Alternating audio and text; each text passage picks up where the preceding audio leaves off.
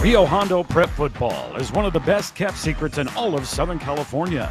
As one of the smallest enrollments year in and year out, the Cares have won 14 CIF championships and have been one of the most successful programs throughout their history. Welcome to A Charge to Keep, the official podcast of Rio Hondo Prep Football. And now, bringing you the latest news and content from his alma mater, a CIF champion in 2001. From the class of 2003, here's your host, Matt Ursima. Hey there, Rio Hondo football fans. Hope all is well here in the middle of summer. Time is flying by. Before you know it, we will be kicking off another season of Rio Hondo Prep Football down in San Diego on August 19th. Some of the earlier podcasts still had the old date on there of August 18th, but it will be on Saturday, August 19th, as Rio opens their season against Francis Parker in La Jolla, to be specific, on a Saturday night. So very much looking forward to that. And we've had some great guests on the podcast this summer. We've got to know the coaching staff a little bit. We've heard from head coach Mark Carson before they headed off on the summer trip. We have heard from Ed Drain, AJ Corsini, Will Tirico. Recently, we heard from Rio Hondo graduate BJ Jacobs, who went on to be a Navy SEAL, a rather patriotic episode there, getting to hear from him. So a lot of great things have been going here for the football program behind the scenes, and just putting together more great episodes for you guys. And we have another outstanding guest today, a featured guest of the program, somebody who has joined the coaching staff of Rio Hondo and has quite a resume behind him. He has coached with the USC Trojans, won a couple of national championships there. He also coached the Seattle Seahawks, was a member of the coaching staff during their Super Bowl not too long ago. We are going to be joined by Coach Rocky Sato from Rio Hondo today. He is joining the coaching staff. His son is going to be on the team this year, I believe, as a freshman. We'll get to all the particulars here soon. But Coach Sato is going to be on the sideline. What better way to improve that coaching staff of Rio than to have a national champion and Super Bowl winning coach there on the sideline? I'm sure it's going to be a lot of fun for him coaching at the high school level. I want to talk to Coach Sato about his experiences playing football, because I know he did play at Arcadia down the street from Rio Hondo, and then went on to play college ball at Mount Sac and USC as well. So we'll learn about him quite a bit. And for those of you wondering, about Rocky Sato joining the Rio staff, that's kind of unique. It absolutely is, because most Rio Hondo coaching staff members, if not all of them, have been guys that played at Rio Hondo. So this is a unique situation, but Coach Sato coming on board, I think he's going to be a great addition to the program. And Coach Sato is also Pastor Sato. He pastors a church in La Puente. I'm sure we'll get to all that. I hope I didn't mess any of the information up, but I'm really excited to talk to him today about his football journey. And it's fun to, talk to someone who didn't go through Rio Hondo, but now respects Rio in a way where he wanted to be a part of it. And as there's so many people out there who want to contribute or be involved somehow, and that's a big part of this podcast, why we want to include people and educate them on the Rio Hondo football program. Coach Sato is jumping on board. He's going to contribute the best way he can. And if you haven't heard Coach Sato speak, you're in for a real treat, because I've heard him speak at a few different clinics, and he's come down to Rio a few different times. You can look up his story. He's a deep man, a man of deep faith, of course, being a pastor now. And his story is quite interesting. It's about perseverance and, fighting through adversity, and then coaching at the highest level, what that's like. I want to talk to him about, coaching alongside Pete Carroll at USC and up in Seattle with the Seahawks. So there's a lot to talk to Coach about. I'm excited about this one. I hope you guys have had a wonderful summer thus far. We got more great content ahead on the podcast, but today, once again, we're going to get to learn a little bit about a member of the coaching staff, a new addition to the coaching staff in 2023, Coach Rocky Sato. So let's bring him on and hear a fun-filled story about football, faith, family, and all of the above. Here is Coach Rocky Sato.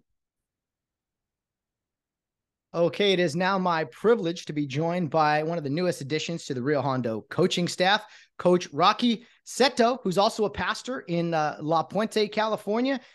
He does a lot of different things with football and faith. So, happy he's here on the podcast. How's it going, Rocky? It's going great, Matthew. Thank you so much for having me, and grateful to be able to speak to the Rio Hondo community. Yeah, absolutely. Yes, sir. And you know what? You're a brand new member of that community, having talked with Coach Carson, helping out the team and such. You've coached it at very high levels, which we'll get to. It is late June here. The football season is around the corner. How excited are you to be a part of this Rio Hondo staff? Really excited. I mean, particularly just because of the people that I've got to know, Coach Carson to Coach Drain to others, and I mean, just the quality group of people on the staff, and even the student body. It's gonna be a blessing to work with them, and grateful for the opportunity. And when Mark asked me if I'd be willing to serve as a chaplain and even some kind of a special consultant, I was like, yeah, that'd be great, and grateful for that opportunity. Well, I know the program is happy to have you. It's going to be a great experience indeed. As far as chaplain duties go, I mean, you're a great guy for the job. You have a church there in La Puente. How long have you been pastor of that church now? We moved down from Seattle, Washington in 2017 of July. So in a few weeks, we'd be down here for 6 years. And of those 6 years, I've been serving as senior pastor for maybe, I don't know, a little over than 4.5 years, or right about 4.5 years, I'd say. And it's been amazing, and grateful to be able to merge Christ, the Word, and some football to help fulfill the Great Commission here at Rio Hondo. I think a lot of guys would probably, if they were honest, would say that they probably wouldn't have their faith had it not been for football and just the experience and intertwining that there. We're going to talk about your coaching career. We'll get to all that. But, when you left coaching, you mentioned you came down here to be a pastor. You literally left a coaching position in the NFL to pursue being a pastor. Talk to me about kind of what went into that decision, and you obviously seem very happy with the decision you made. Yeah, I am happy, and I'll just start off saying it because people probably are wondering how's it been the last 6 years. I'd say it's harder than I thought, but I love it way more than I thought, and it's harder in this way, Matthew. In football, I'm used to certain results, meaning either good or bad, meaning we either win or lose a game, we either stop the run or we don't stop the run, and there's a score, there's stats to kind of measure the metric of how well you're doing. Even if you're not winning, you can see if you're kind of getting better. So that's kind of a satisfying thing, And sometimes you don't like the results, but at least you know where you stand. In ministry, you really don't quite understand how you're doing. I mean, in football, even my mom would be able to tell me if we're having a good season or not just by the one loss record, right? But in ministry, a lot of different people may have a lot of different opinions, and I may have an opinion, but yet the metric of what's going on, only God knows, And so, meaning numbers of people attending or not attending, meaning um, different programs happening or not happening aren't really the barometer of success. And so, really, God does what he needs to do to build his church. But the key for a pastor is, am I being faithful? Am I content in just simply being faithful to what he has outlined clearly in the scriptures to do, which is preach the word, disciple people, raise up leaders, and love well, be patient with people, um, maintain the holiness of the church, comfort the afflicted, afflict the comfortable, I mean, so forth and so on. I mean, am I being faithful to do the role of a pastor? Because Matthew, I'd say one of the most misunderstood roles in the world is, what is the role of the pastor? I mean, some people see the pastor as perhaps like a program manager, perhaps someone, uh, maybe a counselor, a comforter, and certainly there's aspects of that. But the primary role of the pastor is to preach the word. Jesus said in John 21, feed my sheep, tend my lambs. And in other words, the primary role of a shepherd is to feed the sheep and to lead and to develop leaders. And help foster, develop a culture of discipleship. And so that's been something that I had to grapple with, and to I think the good Lord is teaching me by humbling me, but also just taking me deeper into His Word. And so that was a decision that didn't happen overnight, Matthew. Okay, Yeah. because I grew up uh, spending almost 30 years in football as a player and as a coach, 18 years of, 18 years of coaching professionally, either at the collegiate level or the professional level. And I mean, that's what I was about, you know. And so, but I would say since 2010, maybe even at 2009, the Lord was giving me opportunities to speak at different things, at churches, at different functions. And I'm like, wow, this is amazing.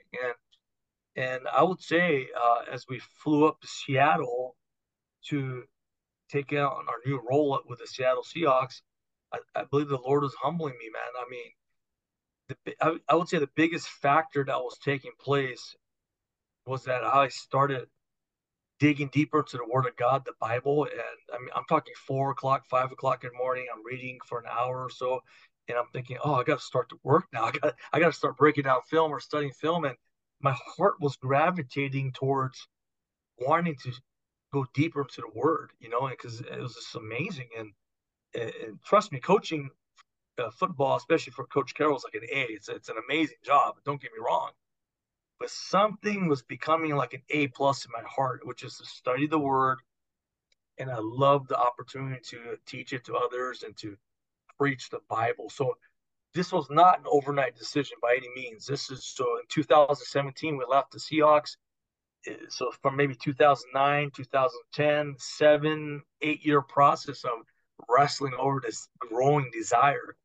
And 1 Timothy 3:1 says, if anyone desires to be an elder, meaning this internal desire starts to grow, maybe you're called to be a pastor. And that's what was happening. And so that desire was getting so great that it would have been a regretful thing to deny it any longer.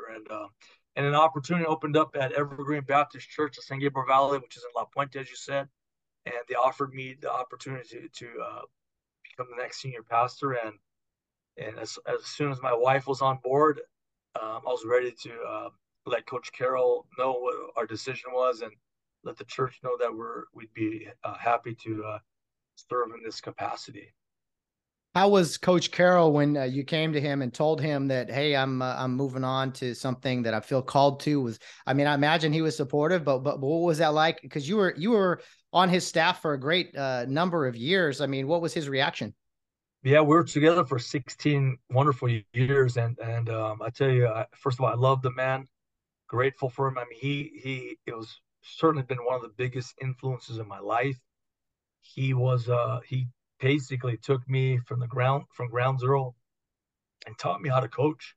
It was a true mentorship, a true apprenticeship, and in a unique way because his roots are in on defense and with coaching defensive backs, and he basically downloaded what he knew into me and critiqued me along the ways and all of that. So we'd have that type of relationship where we were able to talk about things, and Coach Carroll's a pretty holistic man where there's more to him than football. So we would talk about family, we would talk about Christ and talk about, you know, Coach, I mean, maybe perhaps like in 2000, I don't know, maybe 3 or 4 years or so, we're talking about, I don't know, maybe I'll become a pastor.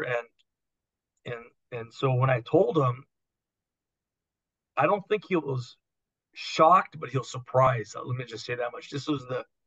We're playing the Detroit Lions of the first round of the playoffs of the 2016 season. So this must have been the top of 2017 and must have been a Tuesday or Wednesday. I go into his office, I knock on the door. Hey, can I talk to you? He goes, of course. It was at night. And I just said, hey, by the way, God's called me to be a pastor and this will be my last season.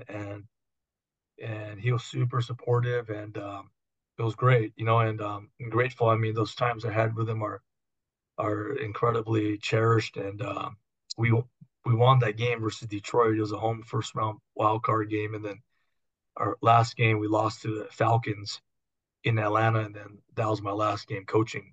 And so, at least until now, until Rio Hondo Prep, you know, then this will be my first game back in some capacity. So really excited about that. Wow, it's quite a journey you've been on, and it's cool to hear behind the scenes stuff. You know, we see these guys on TV and on Sundays and things, but it sounds like being a pastor, a lot like being, the head coach of a team. It sounds like a lot of the traits and things that you were talking about, just feeding your sheep and being a good shepherd and all those things. Yeah, I think the people at Evergreen Church are in great hands, sir. From I've hearing you speak in the past, and of course right now. If let me ask you, Coach Seto, where did you grow up? Talk to me about where you grew up. If football was kind of something that was a part of your life right away, and the same thing with your faith, finding God. Just if you could take us back in time.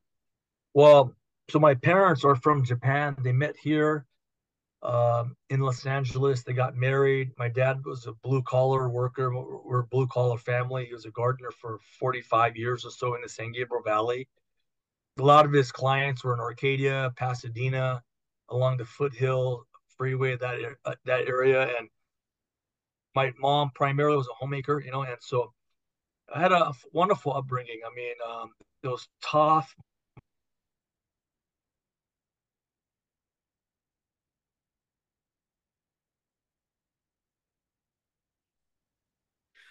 I'm sorry, Coach. We froze there for a second. You were talking about your parents, and they were life was tough, but in a good way. And yeah, if you could continue.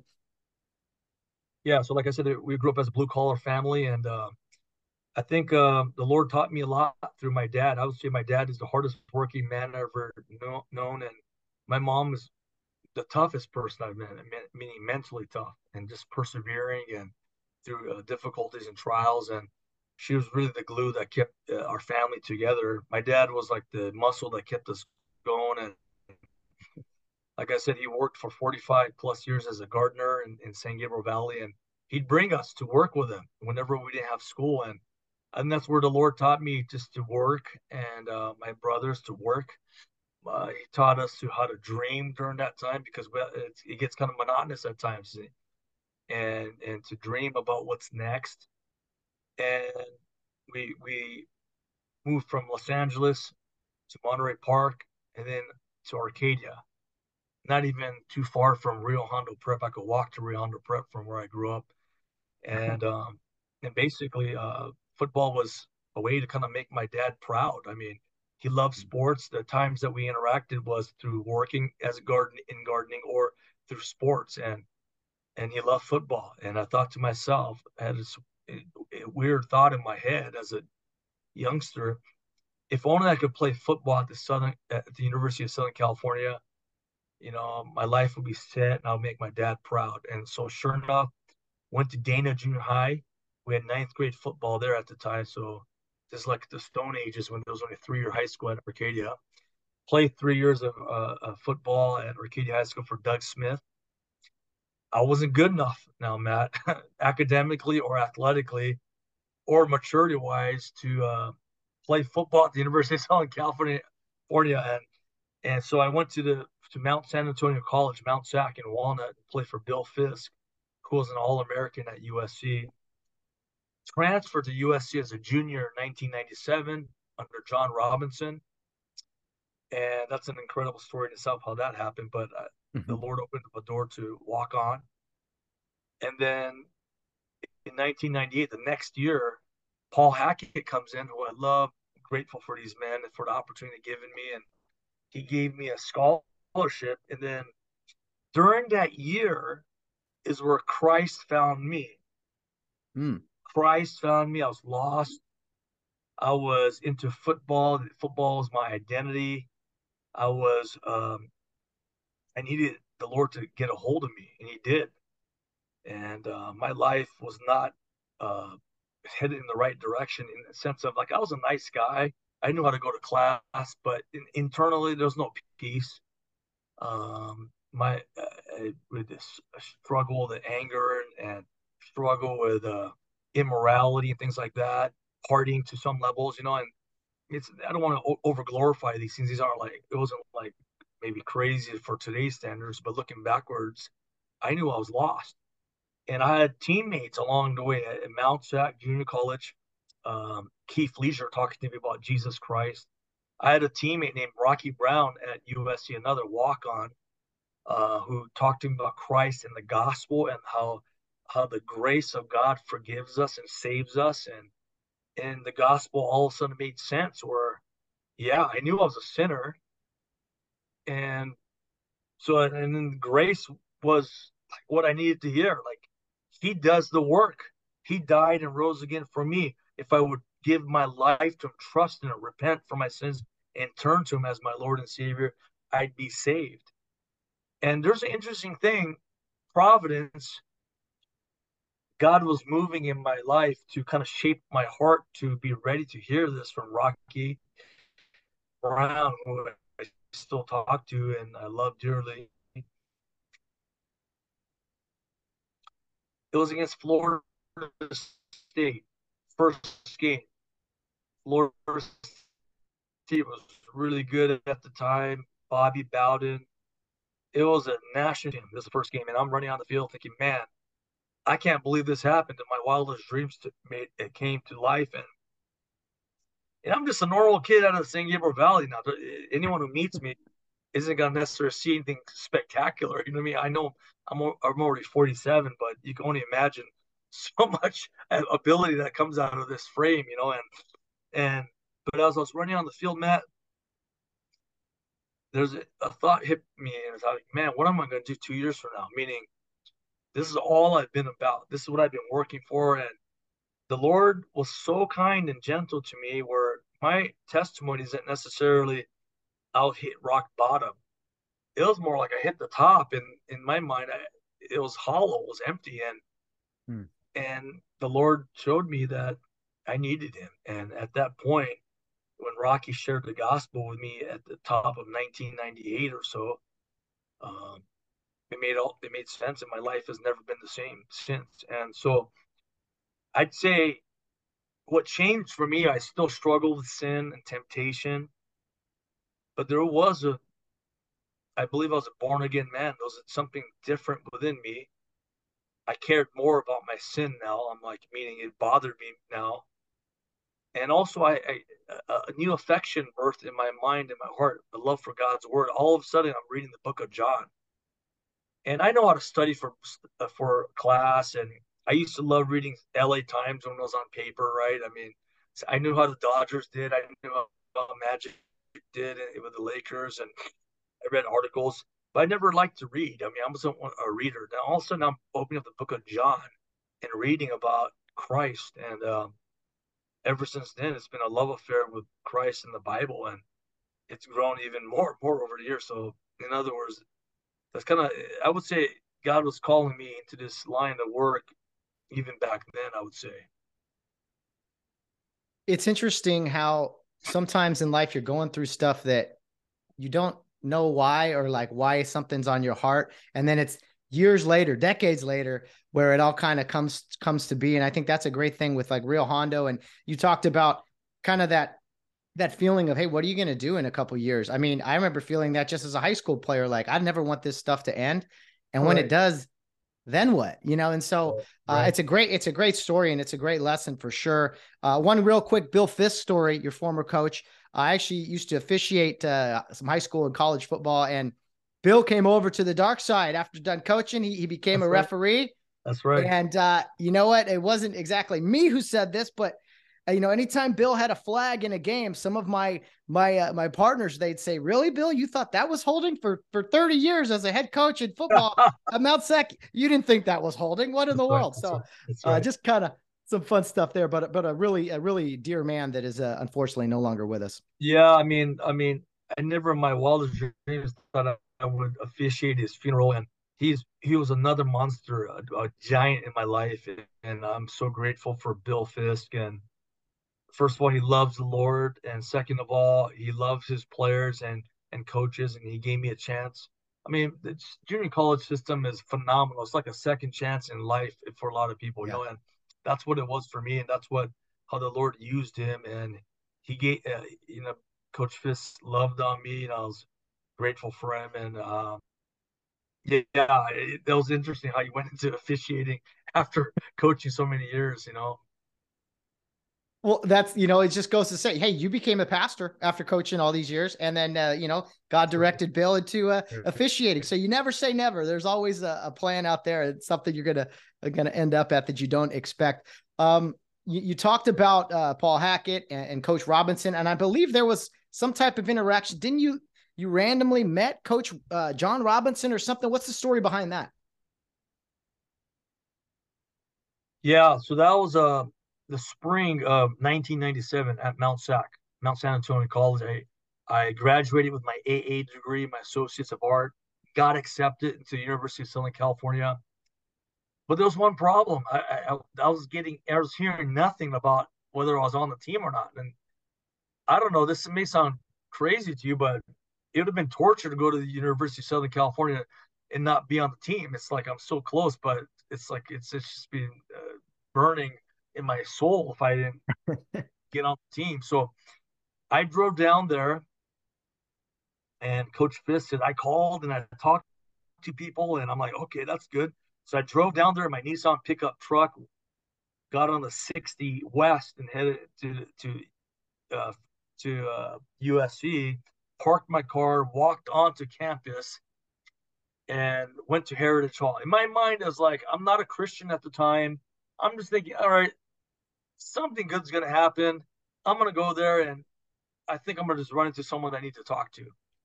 And so I'm at Heritage Hall. At the time, we only had 4 Heisman trophies, and I was looking at them all. And I remember looking at Charles White's Heisman trophy, who I'm grateful for as well. I mean, sadly, he just passed away recently, and he was so kind. And he was a running back coach for us in 1997 when I played there.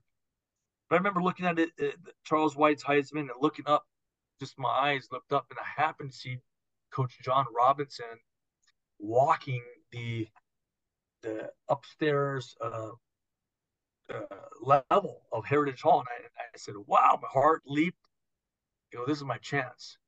It's kind of like in Rudy, when Rudy goes to see Air Parsegian and says, can I talk to you? It's kind of like that moment. But I wasn't as brash, so I need to pretend like it was some kind of accidental bump. So I ran upstairs, hid behind the corridor as at the end of the staircase, and I waited for him to come because I heard him coming back. And I kind of jumped into him as if some kind of accidental bump. And I said, hey, coach, I'm so and so. Do you have a few minutes? Can I talk to you?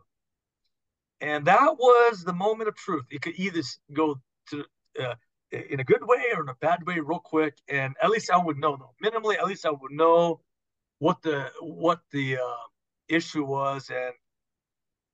But he said this, sure, come on in.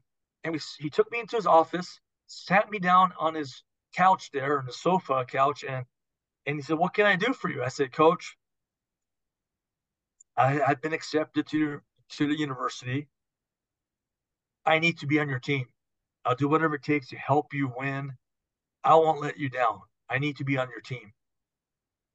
And he looked at me for a second. He threw down a yellow legal pad on the paper and go, write down your information. So I said, sure. And so I wrote down my parents' address in Arcadia and said, thanks for the time. Must have been like 15 minutes or so. We talked and I left. And I'm thinking, all right, if I don't hear back, then at least I tried. But sure enough, about, I don't know, 10 days later or so, I get a note in the mail that says reporting date is, I want to say August 8th or something like that, at Floor Tower at the University of Southern California, and be there at, I don't know, 8 o'clock in the morning. And I came and checked in, and that was that. And that was 1997. And here's an interesting story. I ran into Coach Robinson recently at the Rose Bowl. He was working with LSU with Coach Ed Ogeron. Ed Ogeron and I are friends, and they had a Friday walkthrough as the LSU Tigers that are getting ready to play UCLA. So Coach Ed Ogeron invited me to come to the practice. I came, watched them, and there was John Robinson in the end zone. And I haven't seen Coach Robinson since his departure in 1997, at the end of 97. So I only knew Coach Robinson for that fall because there was a change in the coaching staff. And then but I needed to talk to him. I just want to thank him again, but I had this question on my heart for 20 years. And this question was this: why on God's green earth did you let me on that team? Okay, I wanted to know that. And as a coach, thank you. And he said, he was super gracious. And he goes, why did you let me on the team? And he just said, you have the right look in your eye. And I said, what do you mean by that? I mean, that sounds great, but what do you mean? I need to know these things. And he just said, it takes a lot of guts to be able to come up to the head coach of the University of Southern California and ask him if you got time, ask him if you could play on the team.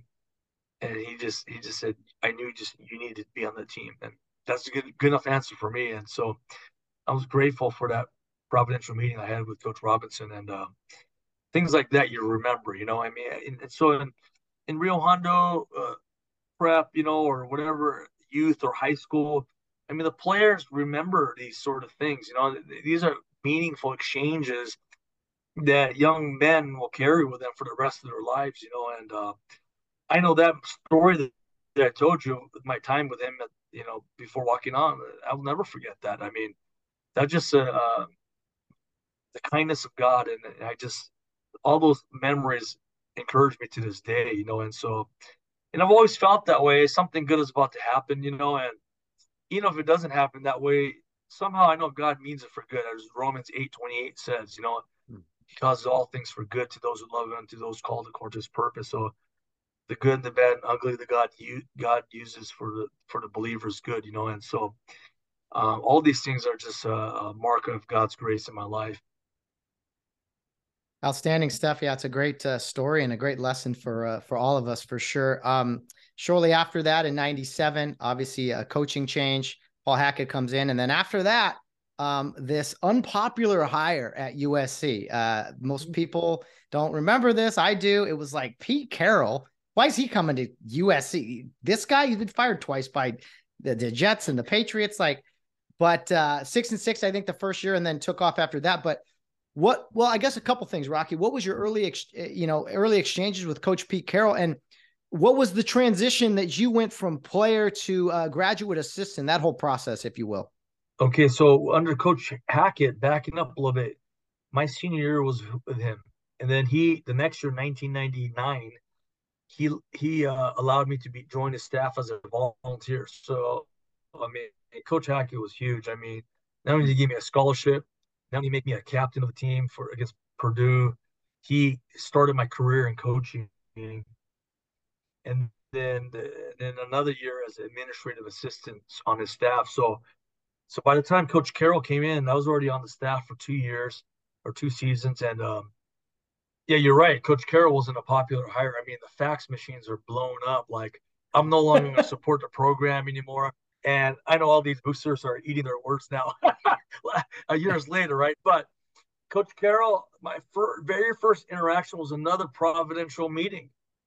What I mean by that is that with my wife, I was dating her at the time. She was my girlfriend. She played soccer, and one of her roommates was a volleyball player, and we just got fired, as Coach Hackett got let go, and that means the whole staff gets let go. Now I'm thinking, man, what's going on here? This isn't good. But my wife or my girlfriend at the time said, hey, let's go watch Janae play volleyball. And it was a playoff game versus University of Florida, I believe, at the old LA Sports Arena. I'm like, I don't want to go inside, but why not? I got nothing else going on. It's not like I got any film to break down or anything like that at this point. And so I went and started having a good time. And lo and behold, I turn around, Coach Carroll's sitting behind me. And he's there watching his daughter play. And I'm like, wow, this is interesting. So, and at the time, he was a dark horse candidate. Just like you said, it was like Bellotti, Erickson, Mike Riley. I mean, those were the big names. And then, there's some guy named Pete Carroll, right? And I just shook his hand and said, hey, good luck to you. He was sitting next to his friend Chuck Knutson, and who becomes a friend later on too for all of us. And he used to bring cookies to our staff every week on Monday nights, I believe, at USC. But I said, Coach, good luck to you. And that was that. And then the next thing I know, he's getting hired as a head coach. And Steve Lopes, our associate AD, goes, "Hey, I got a job for you. Come with me." I said, "Okay." My job was to ride with him in his Ford Explorer so that we could pick up Coach Carroll and take him back to the campus for his press conference, introductory press conference. And so I rode down with Mr. Lopes. He greets Coach Carroll at the LAX Marriott. I shake Coach Carroll's hand and he goes, "Hey, good to see you again." And my job was to drive his rental car, his Pontiac Trans Am or Firebird or whatever it was, orange. I remember that. I had to follow them back so he has a ride back to his hotel after the conference. And after that, I think I was one of the very last hires on the staff.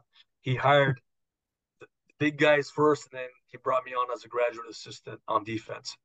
Steve Sarkisian was the other grad assistant on offense, and so that was pretty cool, you know. And anyway, so that's kind of how it all happened with Coach Carroll. Well, so crazy to hear that, because for those that don't know, I mean, when there is a changing of the guard, regime change, as you mentioned, it's not just the head coach getting fired, it's the entire staff. And so they bring in their own people. So to be retained and carry over, that was definitely, God's work, God's will going on there for these chance meetings and things to occur. So that's an amazing story. And it sounded like it was destiny, not just for you and Coach Carroll, but Coach Carroll and the University of Southern California after that, with quite a run. Listen, Matthew, I mean, the older I get, kind of like what you said, as you look backwards, the more I look backwards, I'm 47 now, and we're middle-aged men now, but the older you get, the longer you've been walking with Christ, you can see the providential dots in your life, you know. And my life has been a life of providence. I mean, what I just shared with you, from my upbringing to how USC happened to all other things. I mean, it's obvious, and the more that you're able to trace those dots of providence, it's kind of like this connected dots that we used to play, you know, and do as children. And you don't know what it is at first, and all of a sudden you start drawing a line. You can kind of see a shape, and that shape is God's invisible hand moving in your life. And as a believer, a follower of Christ, you gain more confidence in Him through these things. And Romans 8:28 starts to take more flesh in your life. And so you're exactly right. I mean, it's just these things are just incredible, and they grow your faith, you know. No, definitely. And as far as USC football goes, there's a lot of USC fans, I'm sure, listening to this. I mean, those were some great years. I was always a defensive guy. I always loved Matt Grudegood, Troy Polamalu were some of my favorite players. Plenty of great ones out there. But I mean, it's tough to sum it all up, because it was a lot of years of great dominance. But how did USC go from this 6-6 team to arguably one of the best football teams of all time during a stretch run when you were there?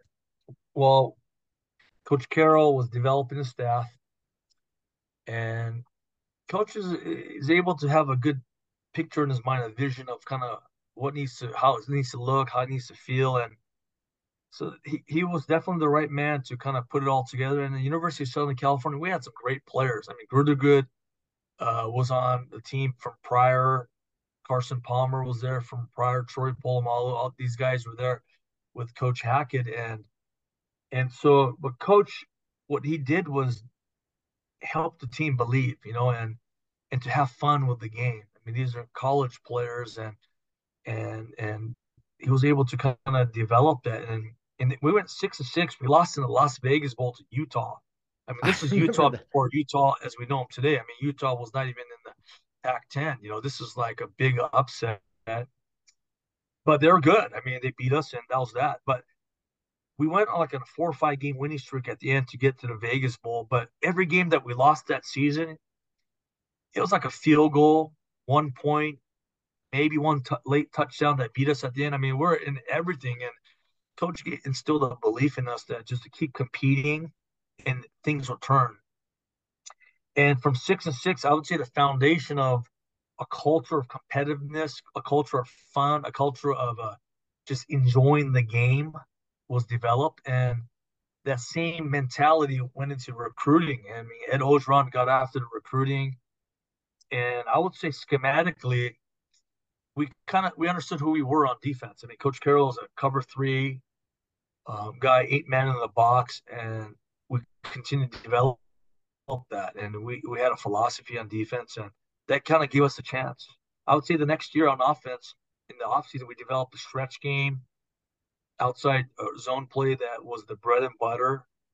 Then they developed a deeper passing philosophy. Start off with a slant and the fades and just beating guys one on one and seam routes and things like that. And so we got a couple of key players like Mike Williams that next year out of Yeah. Florida, who's a wide receiver for us, and Justin Fargas becomes eligible and plays for us. And anyway, that's kind of what happened. And then our team took off, and it was we didn't look back afterwards after that season, from 2001 season or 2002 season, I think. Yeah, 2002 season. We went to the Orange Bowl. Carson Palmer wins the Heisman Trophy. And then in 2000, the next season, and the following season, we go back-to-back national championships. The following season, we lost to Texas. It would have been 3 straight national championships in a row, and just inches away from winning that one. But man, I give Texas all the credit in the world. But it was just an amazing time. And then we would win the Pac-10 over and over and go to the Rose Bowls. And going to the Rose Bowl and winning the Rose Bowl never got old. I'll tell you, Matt. I mean, that was one of the things I remember talking to my dad about after working one day.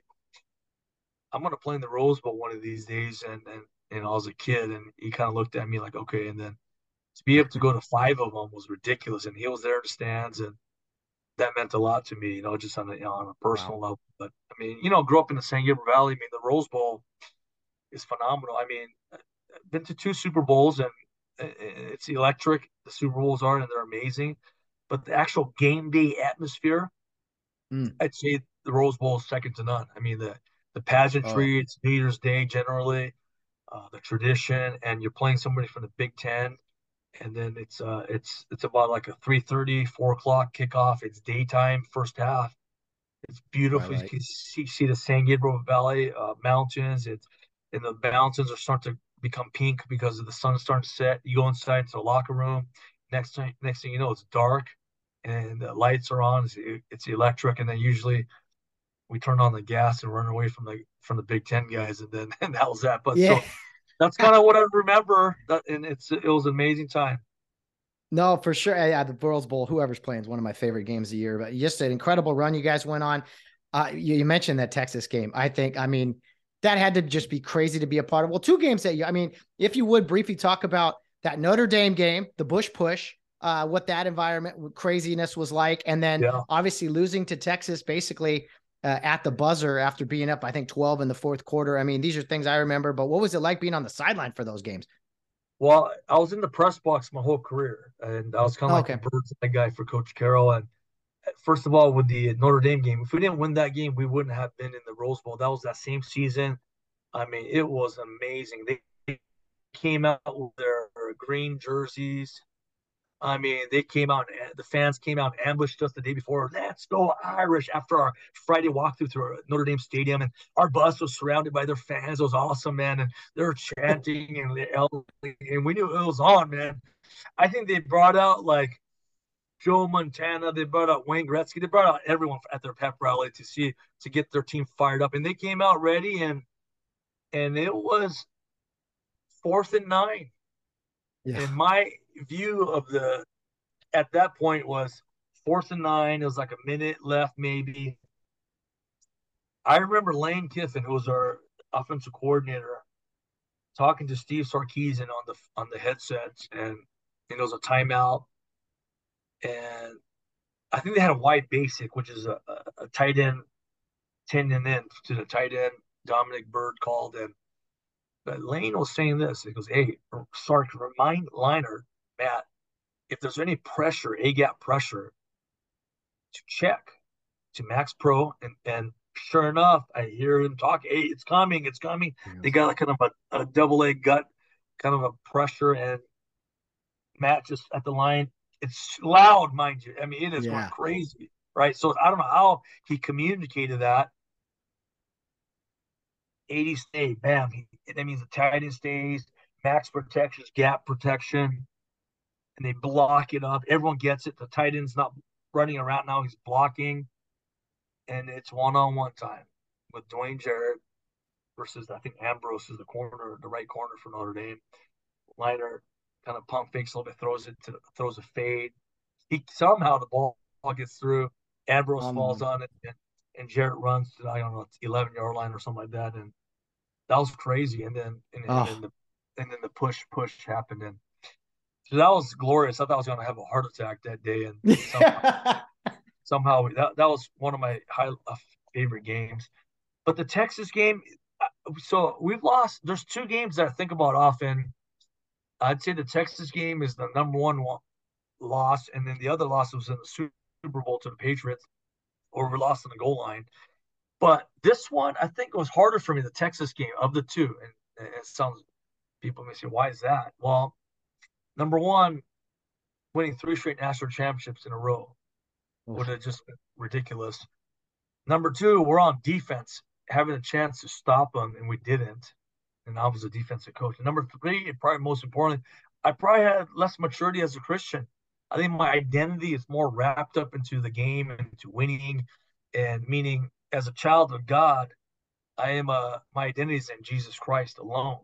Yet, I think there's a temptation to say, hey, no, but all the kudos, all the pats in the back, we're coming off of the wins and at USC. And I think that was a harder thing for me. That I think the Lord used that to sanctify me, to say, listen, I'm the one that matters. I'm your source of identity.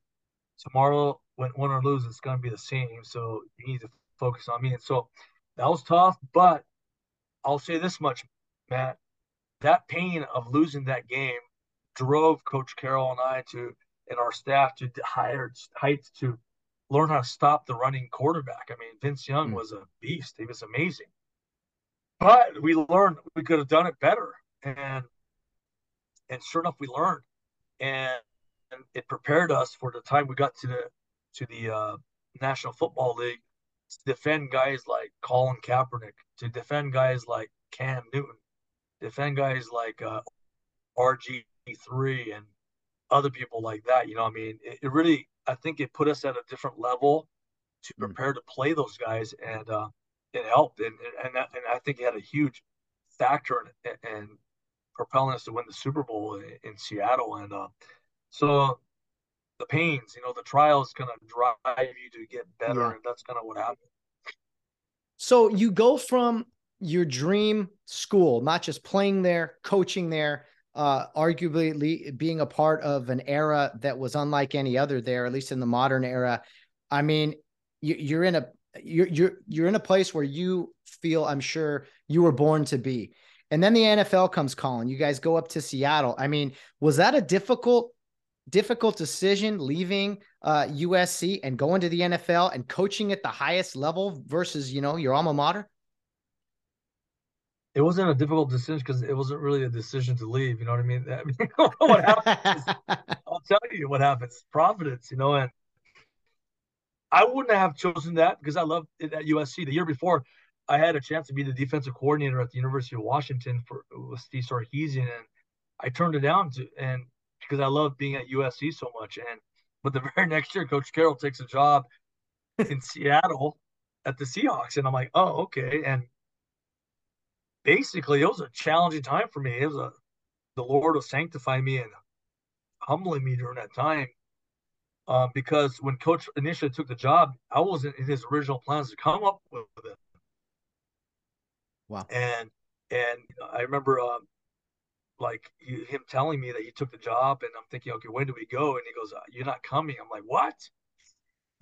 And so I stayed out for another month or so. And then when Coach Kiffin comes in, who I love, I knew he's going to have to bring in his own staff, and he did. Monty Kiffin was the defensive coordinator. They had a defensive back coach, they had a linebacker coach, they had everyone they needed. And I understood that's just how it goes. And then when Coach found out that I got let go or fired, I don't know if it was not necessarily a firing necessarily, maybe it was, but he asked me to come be his quality control coach, which is the entry level coaching position. And the Lord was humbling me. Mind you, I was a defensive coordinator at USC and at the time, and And my wife and I prayed about it, and we took the job, and God was humbling me during that time, and but I loved it. Looking backwards, like we've been saying this whole time, it's amazing, and it was an amazing time. God was growing me to love Him, and this I was going under a reformation, and what I mean by that, Matthew, is that I believe I was a genuine believer. I was a born again person in Southern California, but I had a tendency, I think, to look at the Bible more for the benefits of that in terms of how do I grow as a leader? How do I grow as a husband and as a father and other things like that? And certainly the Bible's full of those, but it hit me. And I had to repent because I realized I was looking at God for more, perhaps more what He could give me than Him Himself. And here's a quote that maybe describes how I felt to a degree. Was a pastor named John Piper says, "Would you be satisfied going to heaven if you knew Jesus wasn't going to be there? Meaning you could have eternal life, you could have be with your friends, you could not have any more problems, no more tears. Yet Christ would He be there?" And that's a Christless heaven is an oxymoron. I mean, that being with Jesus is heaven. And so what I realized is, as I was spending those 4 o'clock, 5 o'clock sessions by myself, it hit me more and more that the Bible, it's about Christ. It's about knowing God. It's about knowing Him and loving Him, enjoying Him more. And I think I needed to go through that, and the Lord took me to a whole different level of enjoyment of Him, deeper level of faith, deeper love for the Bible. Now, the Bible is not about me; it's about God, and that's what happened. And during my time as a quality control coach, I had hours by myself studying and breaking down film, generating reports. And during that time, I think God was giving me a seminary. I'd be listening to sermons online, hours and hours of expository preaching, and it changed me. And I realized, man, I love this. I love the Bible, and man, I want to learn how to preach like this. And there's nothing more important than people hearing God's word preached to them. And that's what happened. And so it was a difficult time, but it was the best of times. I needed it, and I wouldn't change a thing, And so, and I love Coach Carroll. He's a dear friend, and grateful for all the wonderful opportunities that God's given me through him. Can I ask you, Yeah. as far as the difference between, college players versus NFL players, for us that, watch these teams on Saturdays and Sundays, I guess what was the biggest challenge, or what was the biggest difference, if you will, in coaching college guys and then coaching, professional athletes where millions of dollars are on the line every week? Well, it's still football, and these are still, we coach at the University of Southern California, where these guys are highly motivated. So professional, they're highly motivated, but they're grown men. I mean, many have wives, kids, businesses, and that's what it is. And at the time, I don't know, I was in my 30s, early 30s, so I Wow. think, and so some of the players are my age, and maybe some older, and that's what it is. And I love coaching both. Mm. I mean, at the university, it was amazing to see guys grow up and to learn to thrive in that environment. I mean, it's not easy now. These are 18, 19, 20-year-old, 21-year-old guys, 22-year-old guys on that type of stage at USC. At that time, we didn't have any professional teams. So that was like professional football for LA. Do you remember the Rams and the Raiders had left, and we didn't have Mm-hmm. the Rams and the Chargers at the time. And so it was a ridiculous time for these guys to handle that pressure, handle the attention. It was amazing. In the pros, I mean, the seriousness to the game is at an unprecedented level. I mean, these men, the players, they take it seriously. They're into it. You don't have to really capture the focus, other than, I would say the biggest thing is help them eliminate distractions from their lives so that they can lock in on the game and lock in those hours after they're at the facility, and help keep guys focused. And but what ultimately I enjoyed about both is the relationships that you have with the players. I mean, it's amazing. Just like what I'm looking forward to, having some relationships with players and coaches at Real Hondo Prep. I mean, football is a perfect breeding ground for discipleship. I mean, you're spending time together, you're winning together, you're losing together, you're preparing together. I mean, you sweat together, you laugh together, and then relationships are birthed, and where you could talk about Christ, you could talk about the gospel, you could talk about growing in the Lord and how to see God's hand working in your life, and so that's what I love about the game. People ask me, what do you miss the most? And certainly I enjoy the games and the and preparation, but the biggest thing is I miss the relationships that I was able to see all the time, and which I'm getting now at the church. But you still hold on to those relationships from the past. Well, who can forget the Legion of Boom, an incredible defense there with Seattle secondary, and you being on the defensive side of the ball, like Coach Carroll. Your fingerprints, handprints were definitely in all that, and the great teams at USC as well.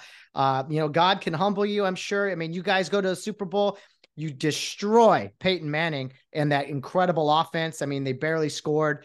And so you got to be thinking, man, life can't get better. You go back the next year, we're going to go back to back, and then you lose on the last play of the game. I mean, it's so funny, as you mentioned, football's perfect discipleship and in a perfect picture of how life can change in an instant. Yeah, no, it is, and it's amazing, and I mean, I'm biased, but I think it's the greatest team sport in the universe, and it's amazing. I mean, I know there's a lot of great sports, but this is an amazing game. So I got to ask now, you've coached at college, you coached in the NFL, you've been at the mountaintop in both sports.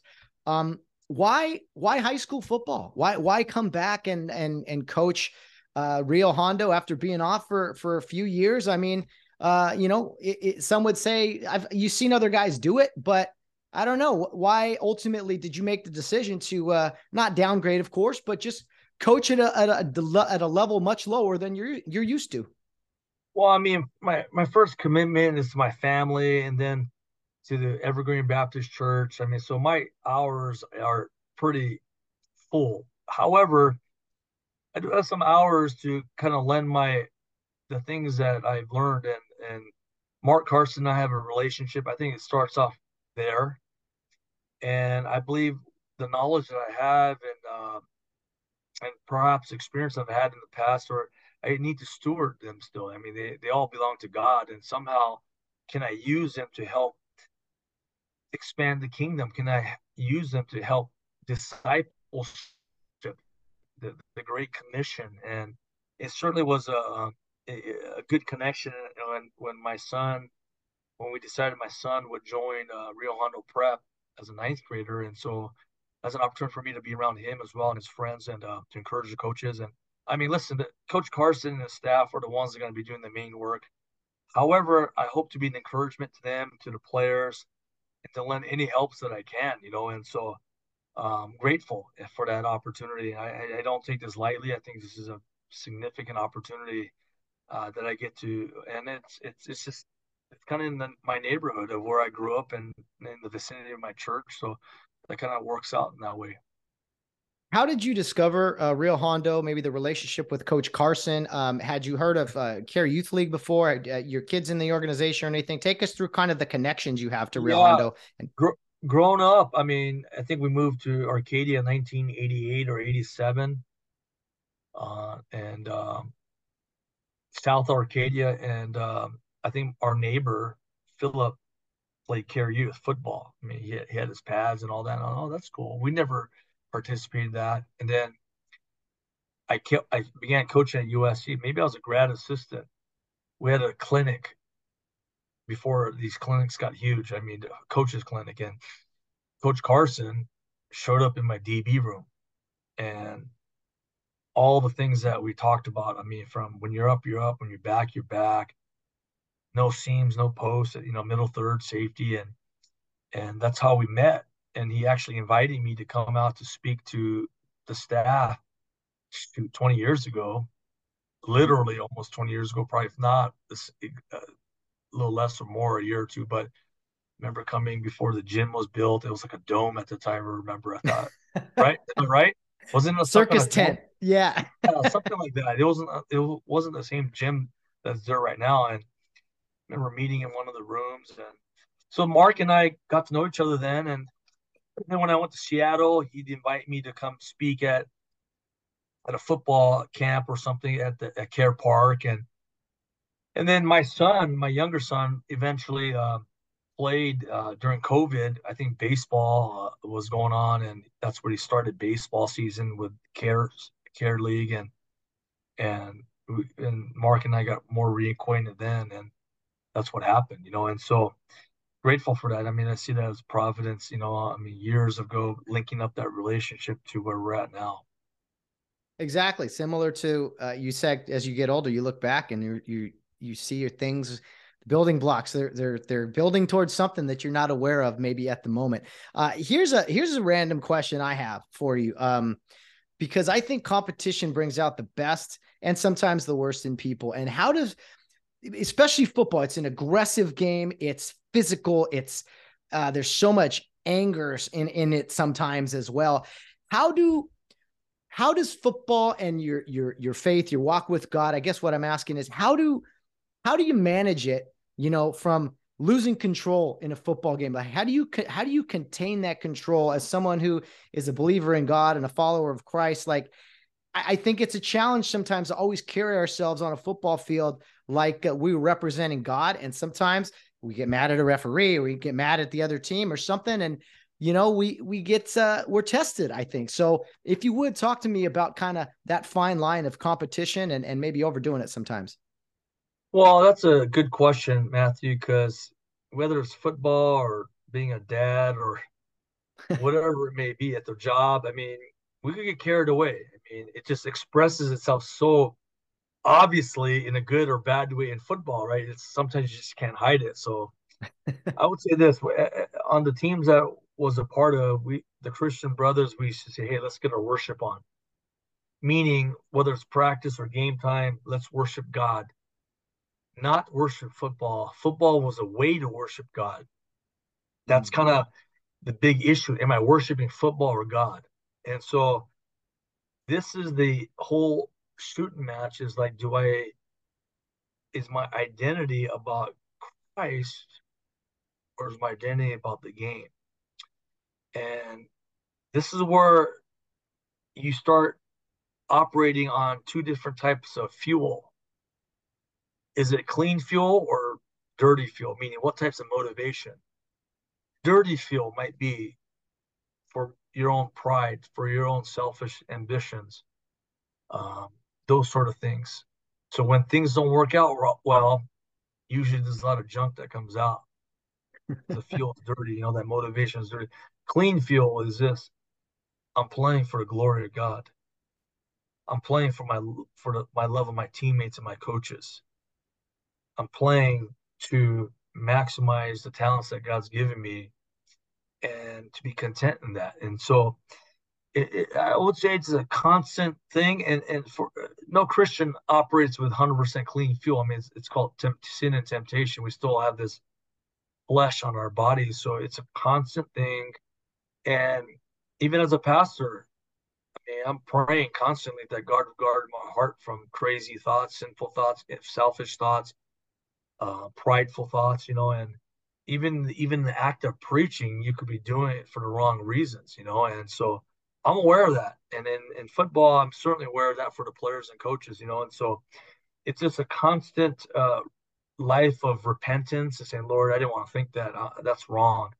Or Lord, guard me from this temptation. I feel like this thought keeps coming to my mind of my own glory, not your glory. And it's a constant prayer life in your mind, in your heart, and where I believe the Spirit of God draws us to Him and and being completely reliant upon Him. So there's no one's got it kicked now. I promise you that. As soon as you think you got it kicked, that's when you're gonna stumble, right? And so that's how that works. So it's a constant life of tension between living in the spirit, living in the flesh, and meaning living for God and for His glory and living for your own selfish ambitions, So um, for the Christians that I get to talk to at Rio Hondo Prep, I would say, hey, what an opportunity to worship God. What an opportunity to worship God through the wins. What an opportunity to worship God through the loss. What an opportunity, God, to worship God through your demotion. You're not starting anymore. What an opportunity to worship God as a starter now. What an opportunity to worship God through injuries, right? I mean, what an opportunity to worship God when people pat you on the back and say, great win.